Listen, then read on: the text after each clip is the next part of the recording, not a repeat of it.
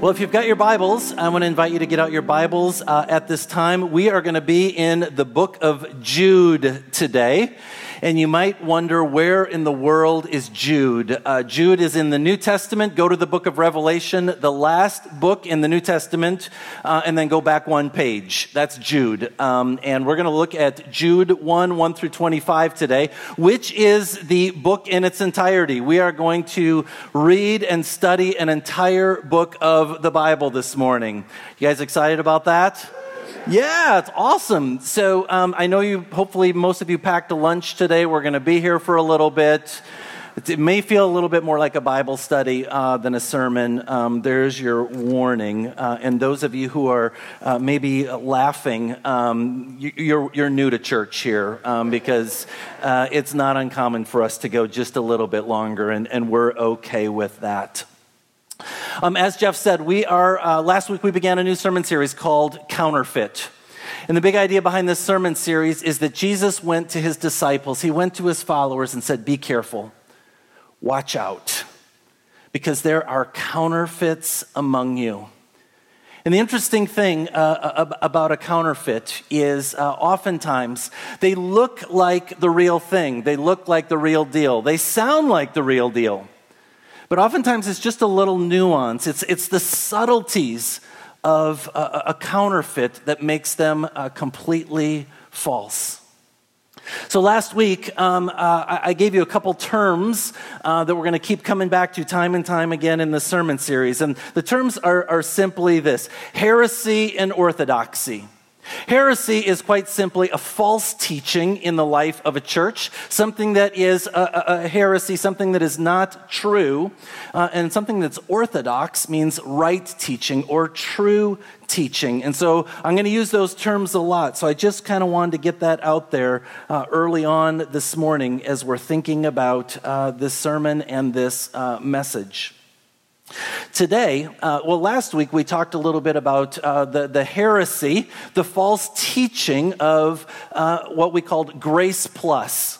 Sometimes we know it as works salvation.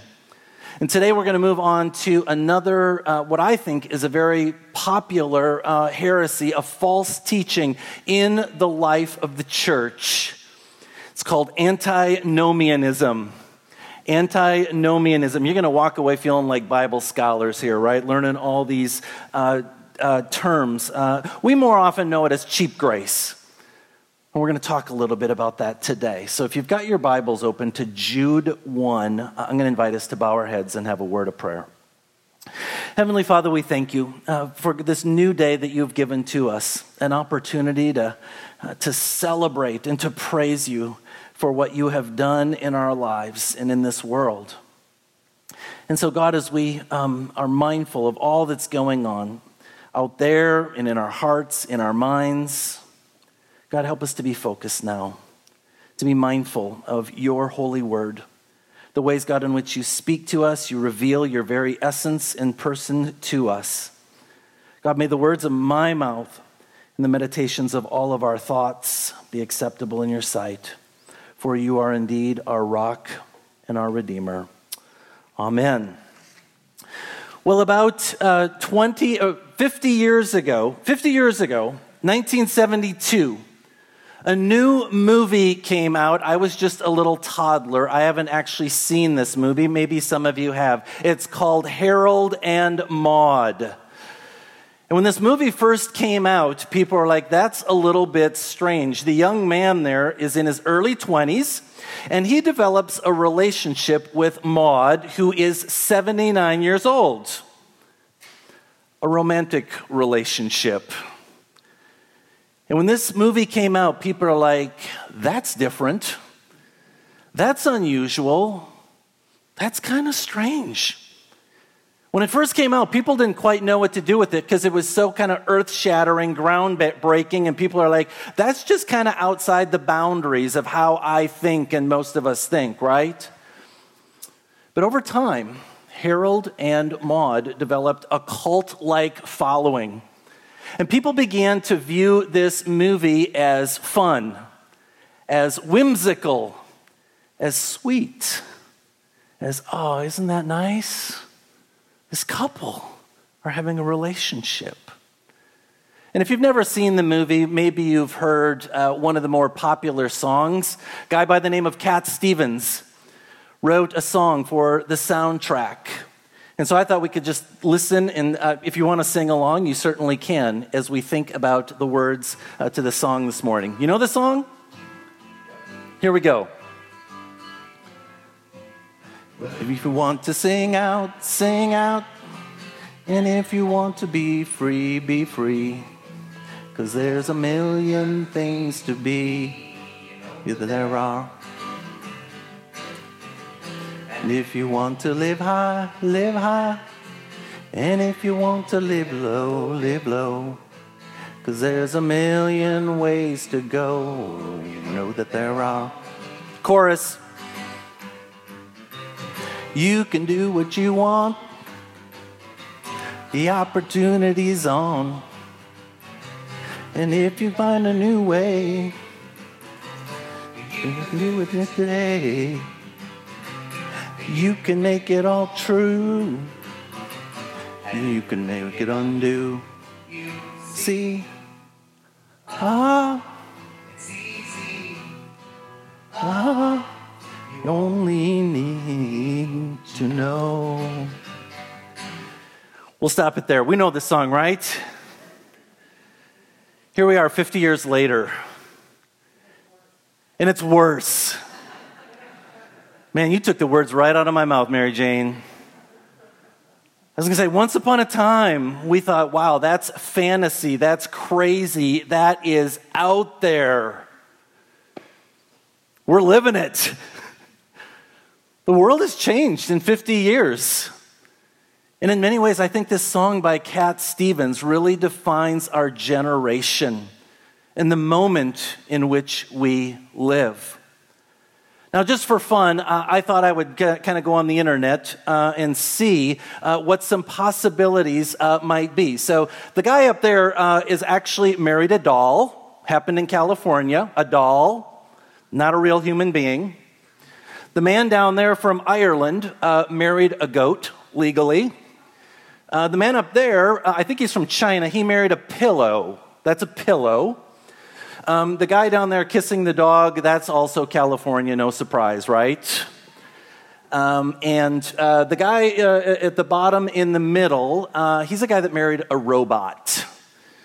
And then the guy up above, true story, I think it's on the internet, so it must be true, right? There's quite a number of articles. He married a cockroach. And we think to ourselves, what in the world is going on? Now, I don't know how true all these stories are, but there is more and more truth to much of this, what is going on.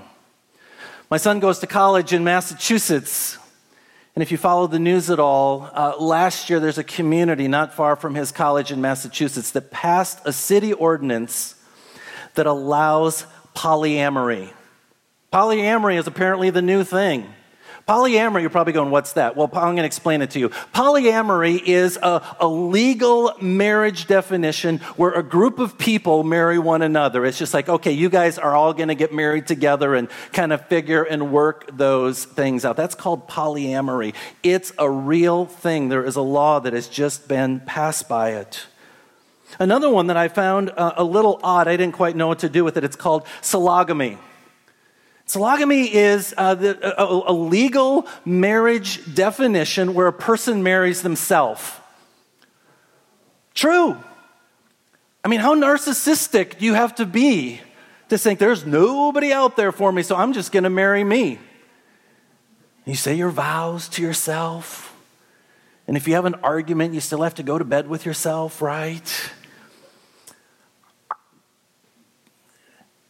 It's getting kind of crazy, huh? And if you're following the news this past week, it doesn't end there. Because an adult person filed a petition, this time in New York State, to marry their adult child. We used to call this incest. Now we call it marriage.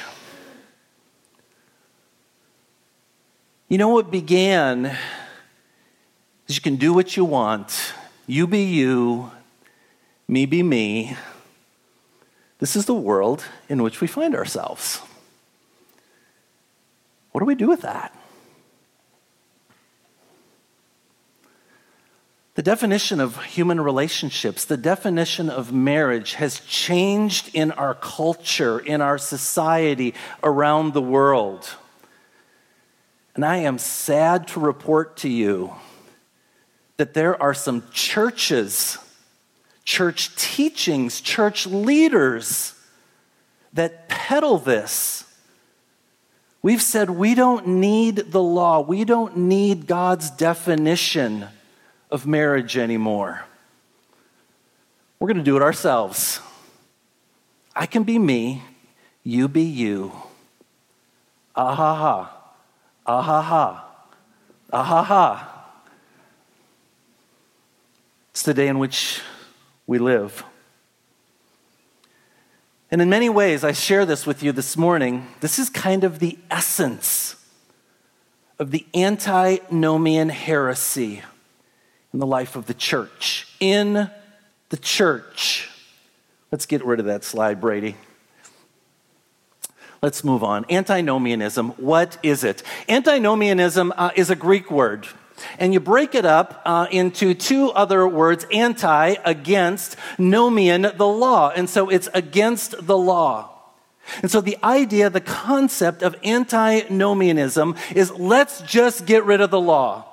The law is bad. We are people of grace.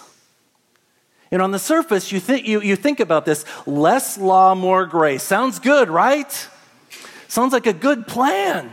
Less law, more grace. Sign me up for that. But remember what a counterfeit is. A counterfeit is something that is deceiving. It's a lie. It's meant to deceive. And this lie is rampant in some churches, in some teachings.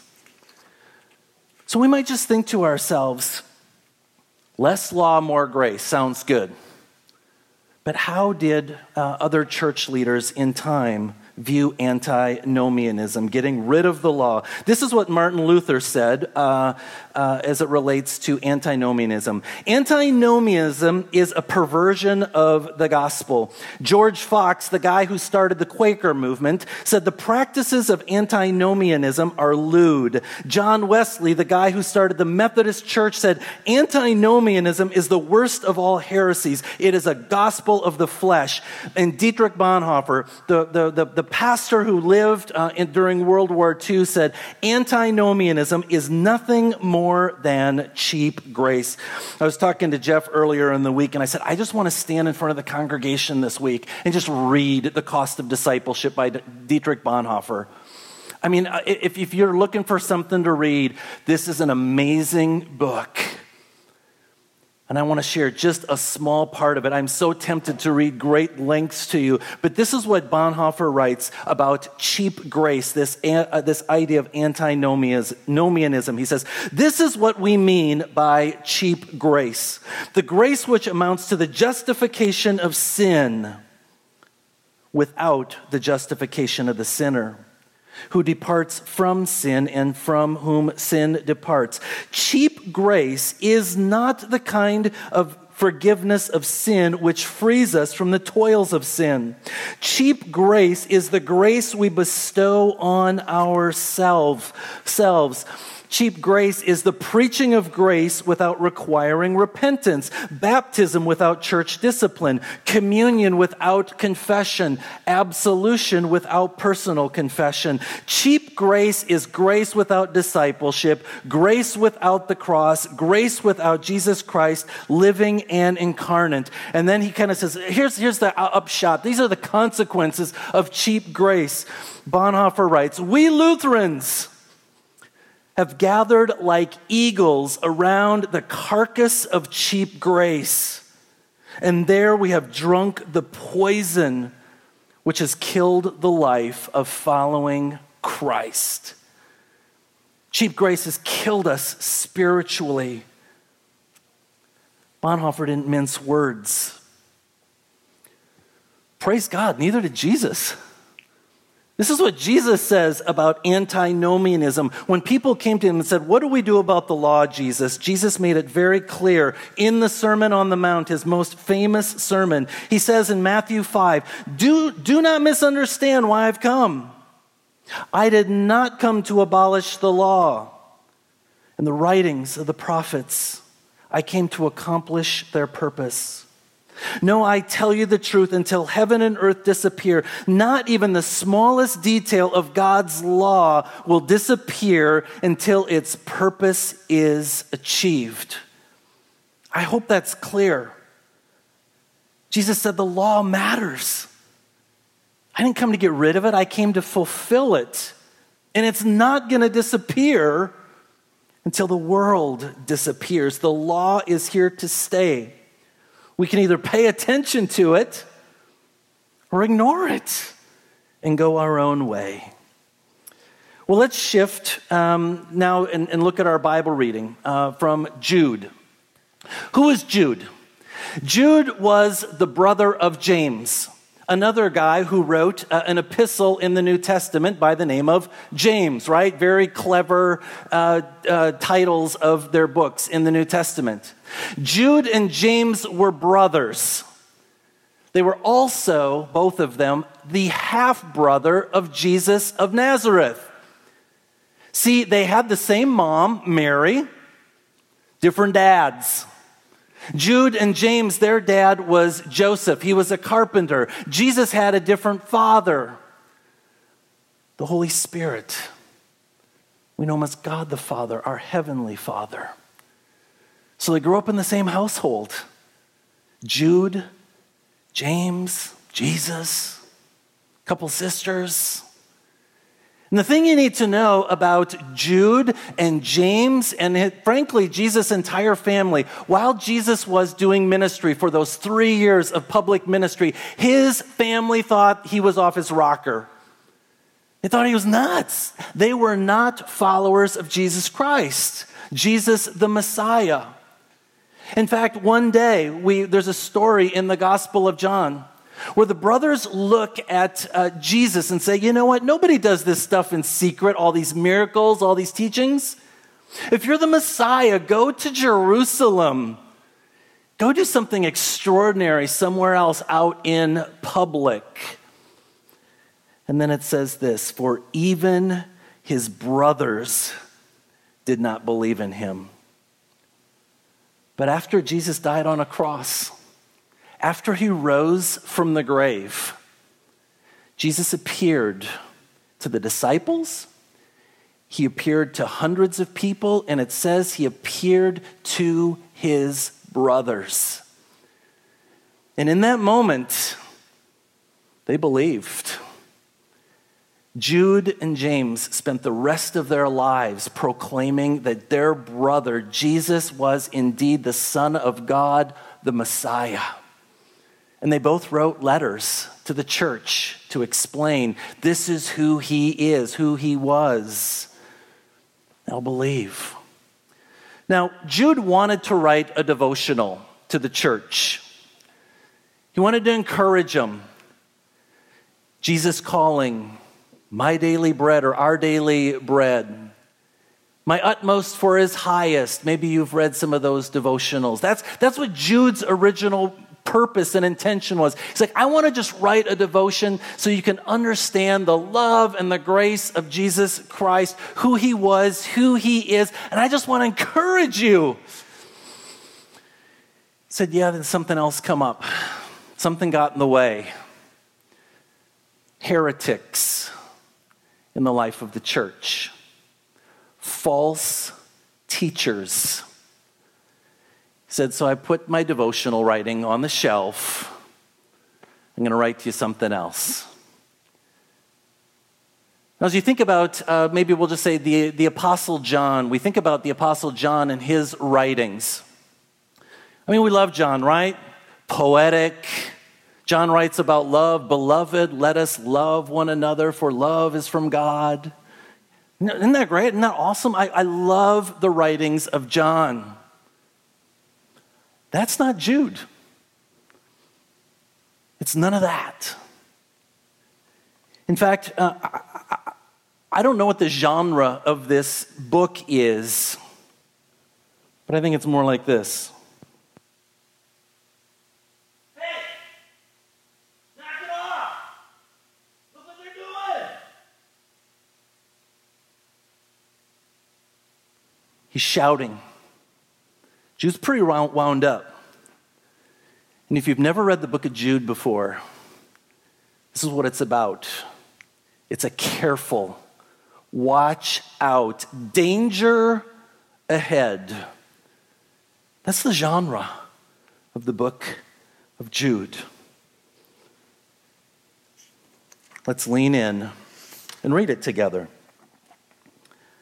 Jude, a servant of Christ Jesus and a brother of James, to those who have been called, who are loved in God the Father and kept for Jesus Christ, mercy, peace, and love be to yours in abundance.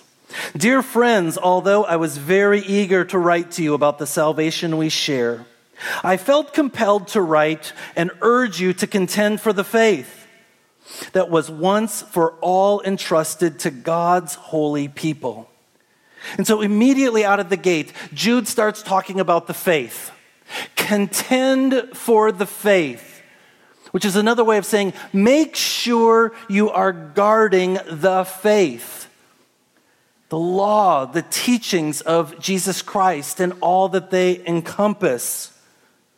Jude, it's a call to battle spiritually. It's a call to take up our arms, contend for the faith, to use Old Testament language, gird up your loins. When I played football, our coach would look at us and said, boys, you got on your protective gear? Be like, yeah, coach.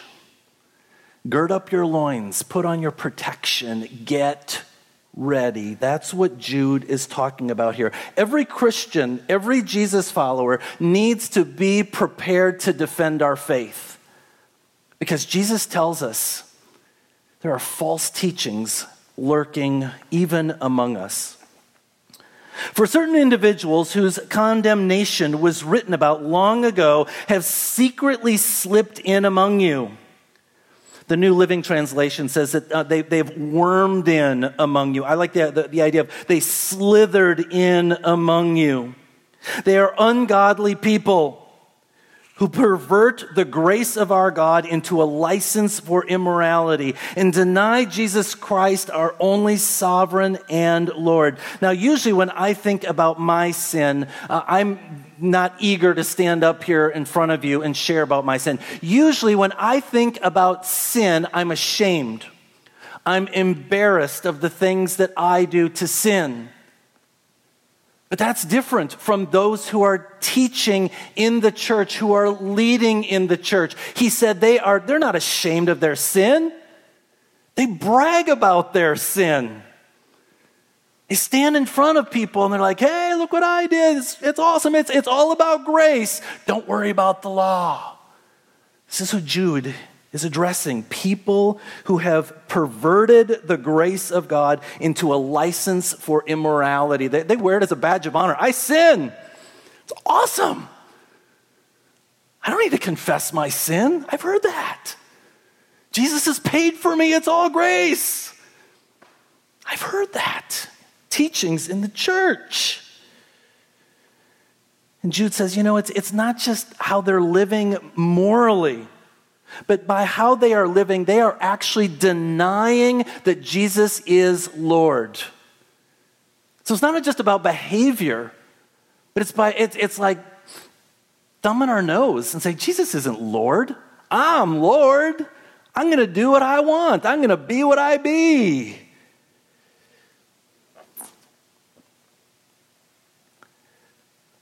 Though you already know this, I want to remind you that the Lord at one time delivered his people out of Egypt, but later destroyed those who did not believe.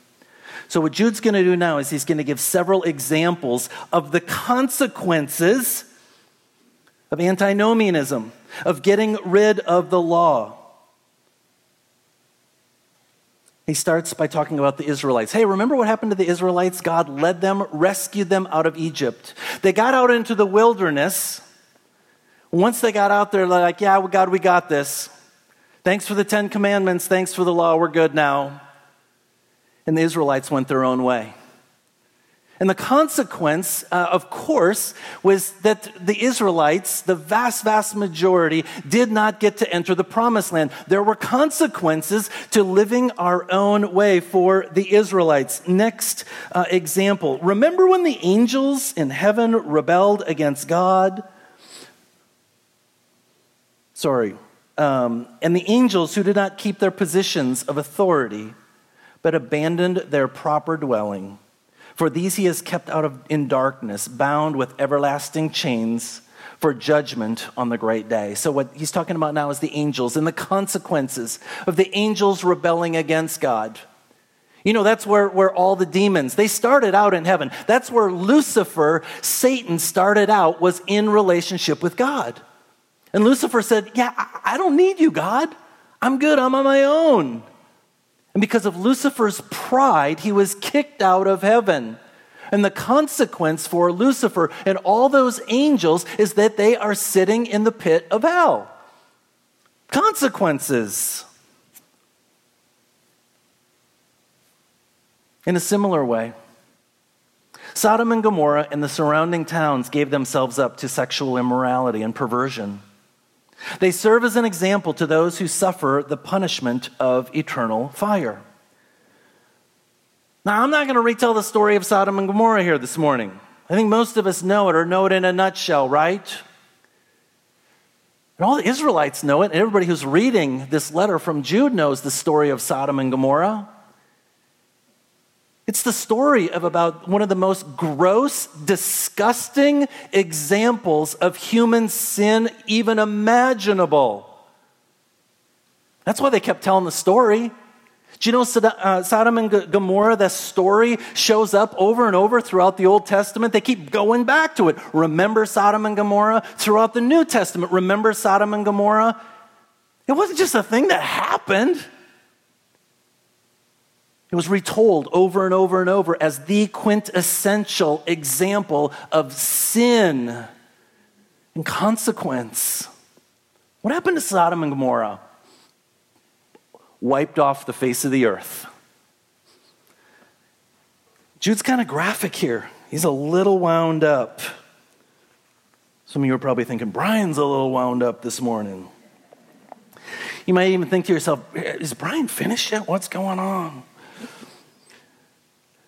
Jude continues, in that very same way. On the strength of their dreams, these ungodly people pollute their own bodies. They reject authority and heap abuse on celestial beings. But even the archangel Michael, when he was disputing with the devil about the body of Moses, did not himself dare to condemn him for slander, but said, the Lord rebuke you.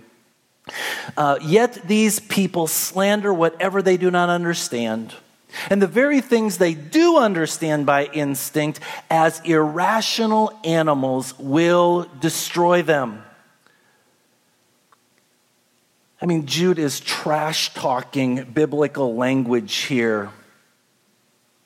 Over and over and over, he can't stop talking about these false teachers, these heretics. He continues, woe to them. They have taken the way of Cain. Cain was a murderer. They have rushed for profit into Balaam's error. Balaam not only practiced evil, but that wasn't good enough for him. He had to teach other people how to practice evil.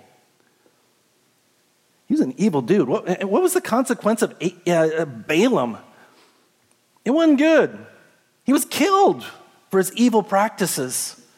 They have been destroyed by Korah's rebellion. Korah was a rebel against God, against Moses. And you're thinking to yourself, man, Jude, aren't you being a little bit harsh here? This is kind of rough. Jude is like, no, I got more. These people are blemishes at your love feast, eating with you without the slightest qualm, no guilt. Shepherds who feed themselves.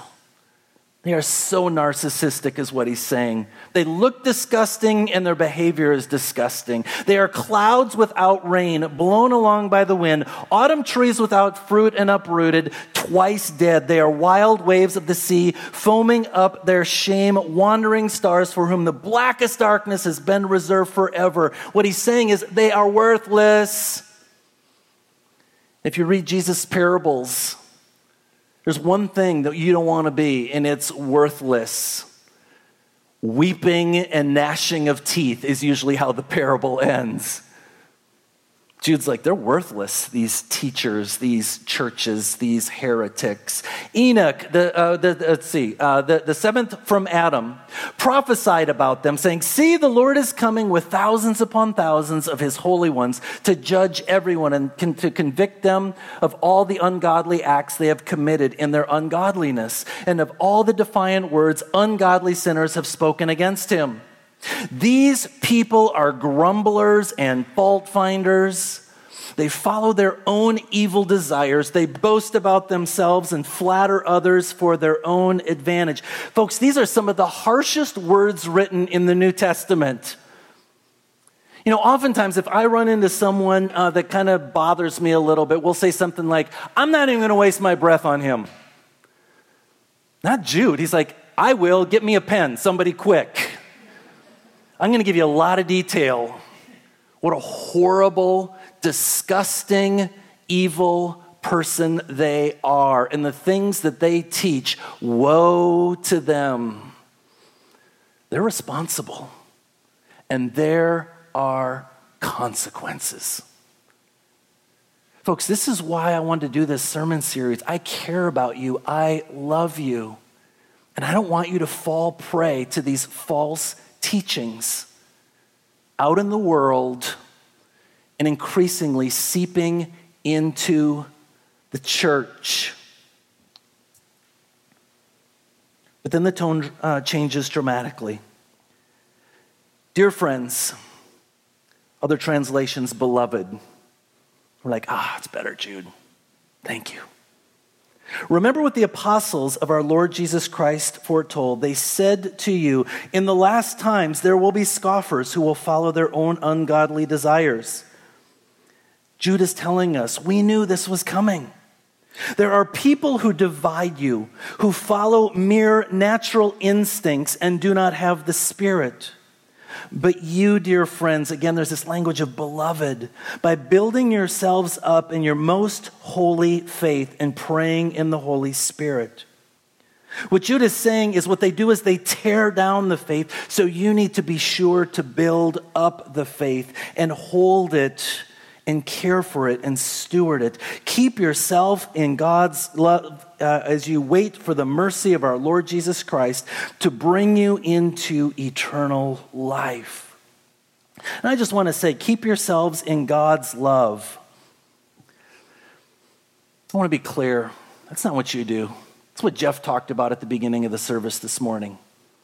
We just rest in his love. That's grace. He comes to us. We don't keep ourselves. We don't do it. We don't bring ourselves to God. He comes to us and invites us to just rest and dwell in his presence. And then he looks at, he says, okay, I'm going to give you some instructions. Here's what I want you to do with these heretics. Be merciful to those who doubt. Save others by snatching them from the fire. To show others mercy mixed with fear, hating even the clothing stained by corrupted flesh. Jude's saying, don't hate those people. Love them. Hate the sin. Be disgusted with the sin all day long, but love them. Show them Christ's love. Love them enough to tell the truth. I think I've been guilty of this in the past. It's hard to tell the truth. I mean, what I read to you this morning, I'm like, whoa, that's a little rough. Jude, come on. How are the good people of Faith Lutheran going to hear these words? I love you. So I'm going to tell you the truth in love. And that's how we need to treat all people. And then Jude closes with a benediction. To him who is able to keep you from stumbling and to present you before his glorious presence without fault and with great joy, to the only God, our Savior, be glory, majesty, and power and authority through Jesus Christ our Lord before all ages, now and forever. Amen. Whole book of the Bible. Good job. So what do we do with this? How do we apply this?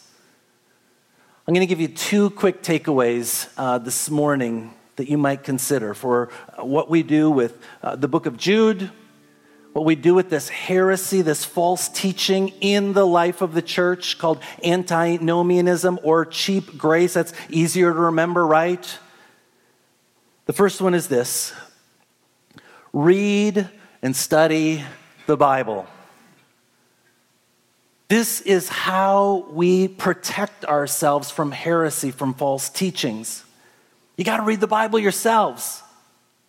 And you should bring in your Bible to church on Sunday mornings.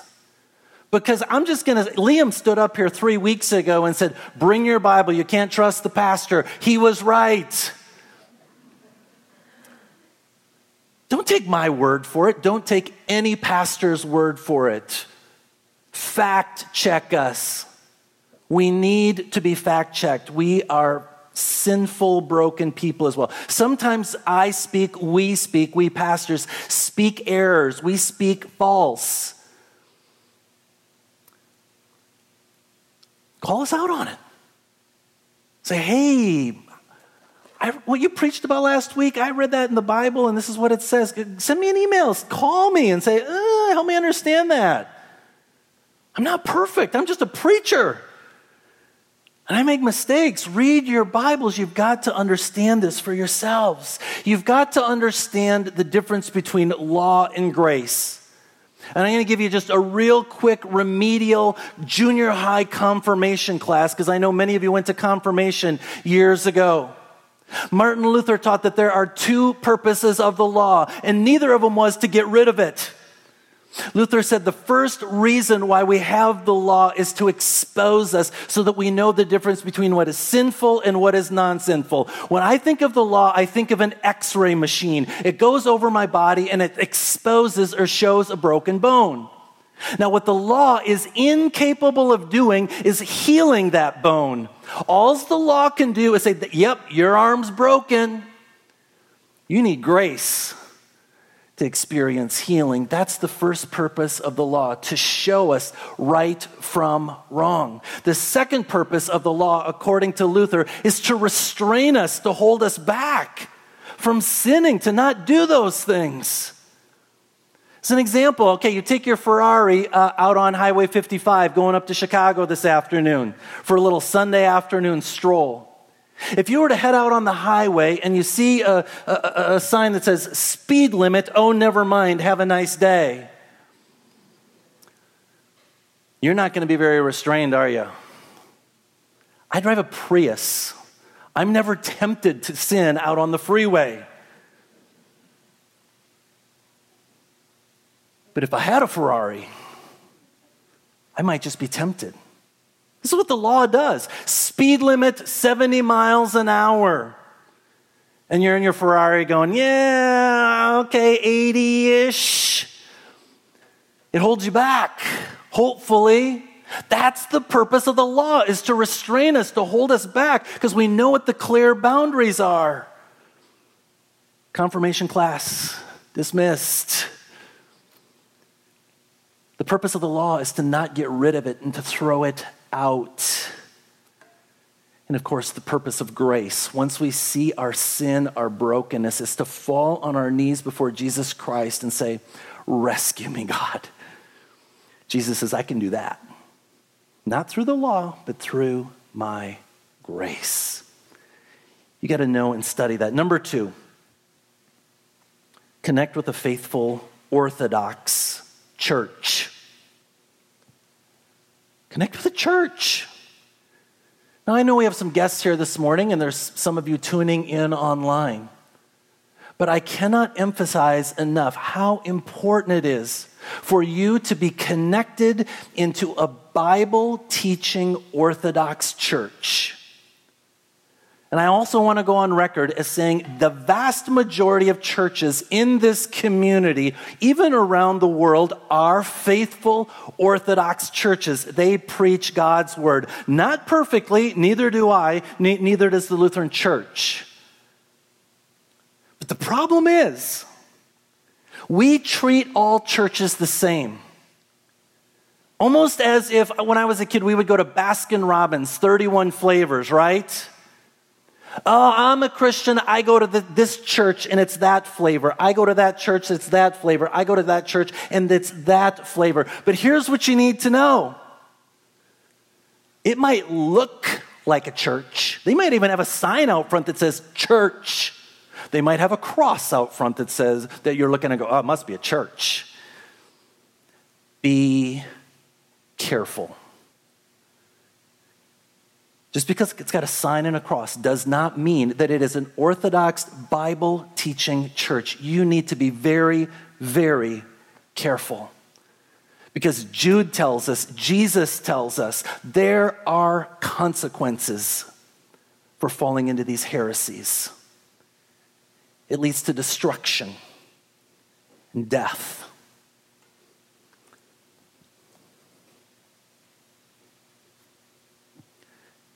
Kind of a litmus test.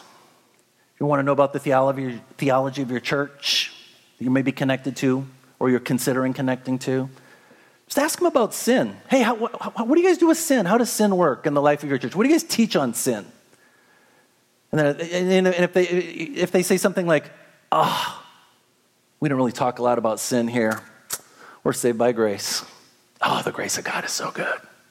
We don't really talk about sin. Run.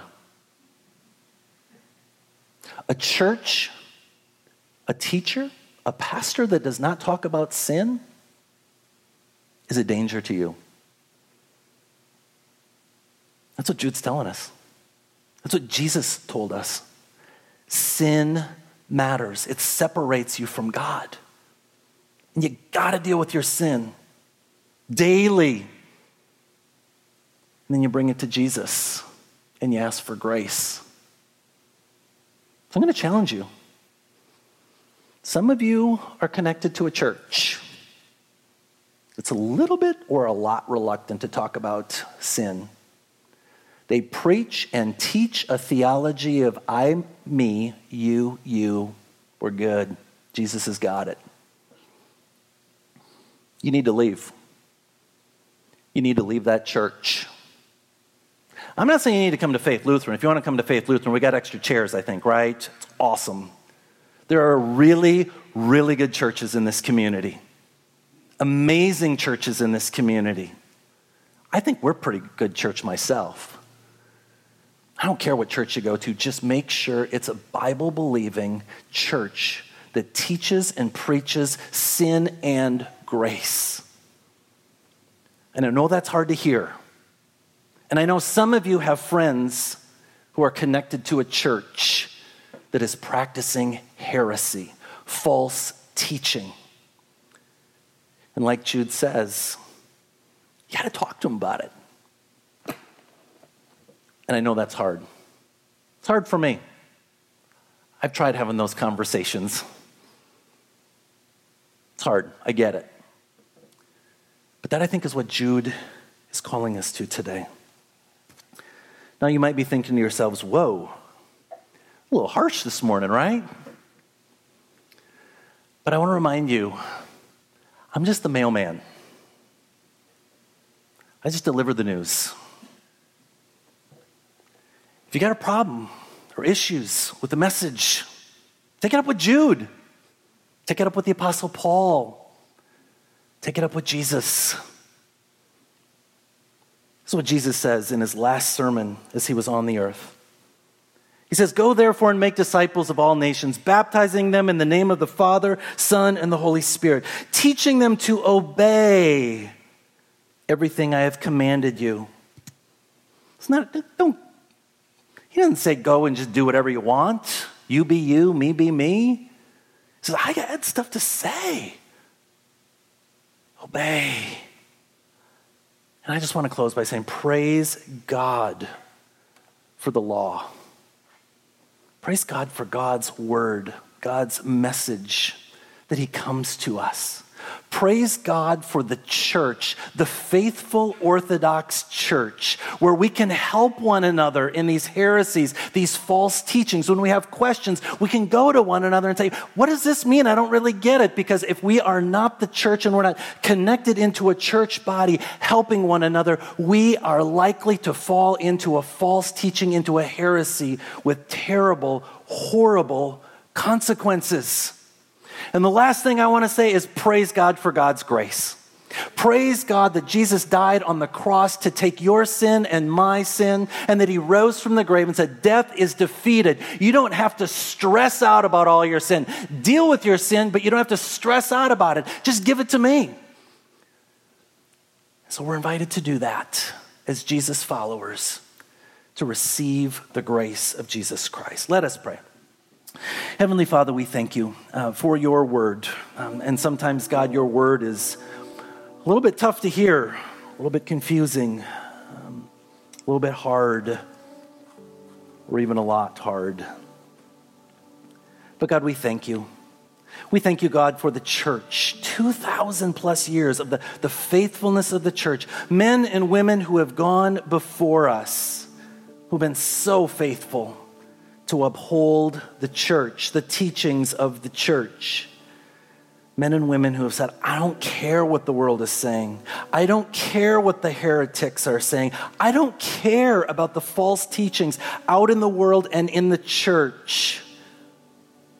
We're going to be obedient and faithful to God's word. Thank you. God, I just pray for us as a community that we might be faithful like that. That we too, God, might stand on the shoulders of faithful men and women and have the hard conversations, to hold on to your truth, to share it with others, with love, with grace, mercy, compassion. Lord, in your mercy, hear our prayer.